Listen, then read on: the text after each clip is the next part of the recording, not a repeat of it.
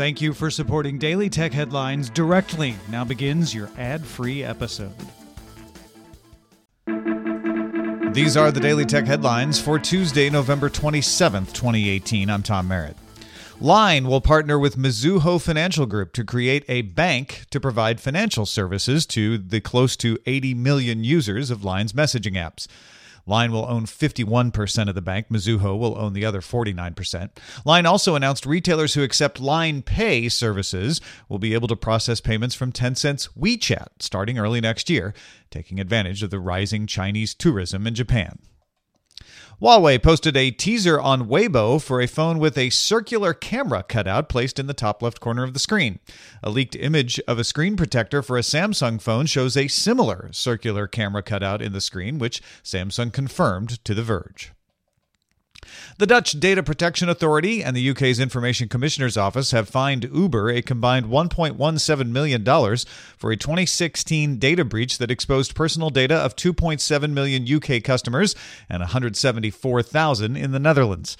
Uber admitted the breach in November 2017, which affected 57 million users worldwide. In September, Uber agreed to pay $148 million to settle claims related to the breach in the United States. Amazon Web Services Vice President of Infrastructure Peter DeSantis introduced the AWS Graviton Processor Monday. Instances using the Graviton will be called EC2-A1 and can run apps written for Amazon Linux, Red Hat, and Ubuntu. The ARM-based processor will be offered alongside instances using Intel and AMD processors.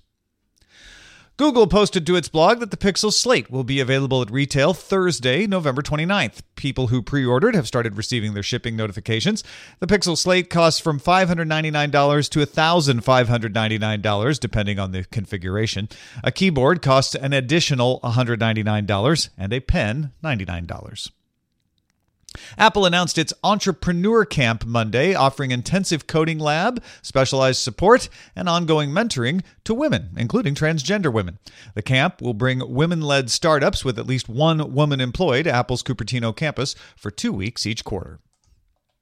Facebook's Watch Party feature is now available on all pages and profiles worldwide.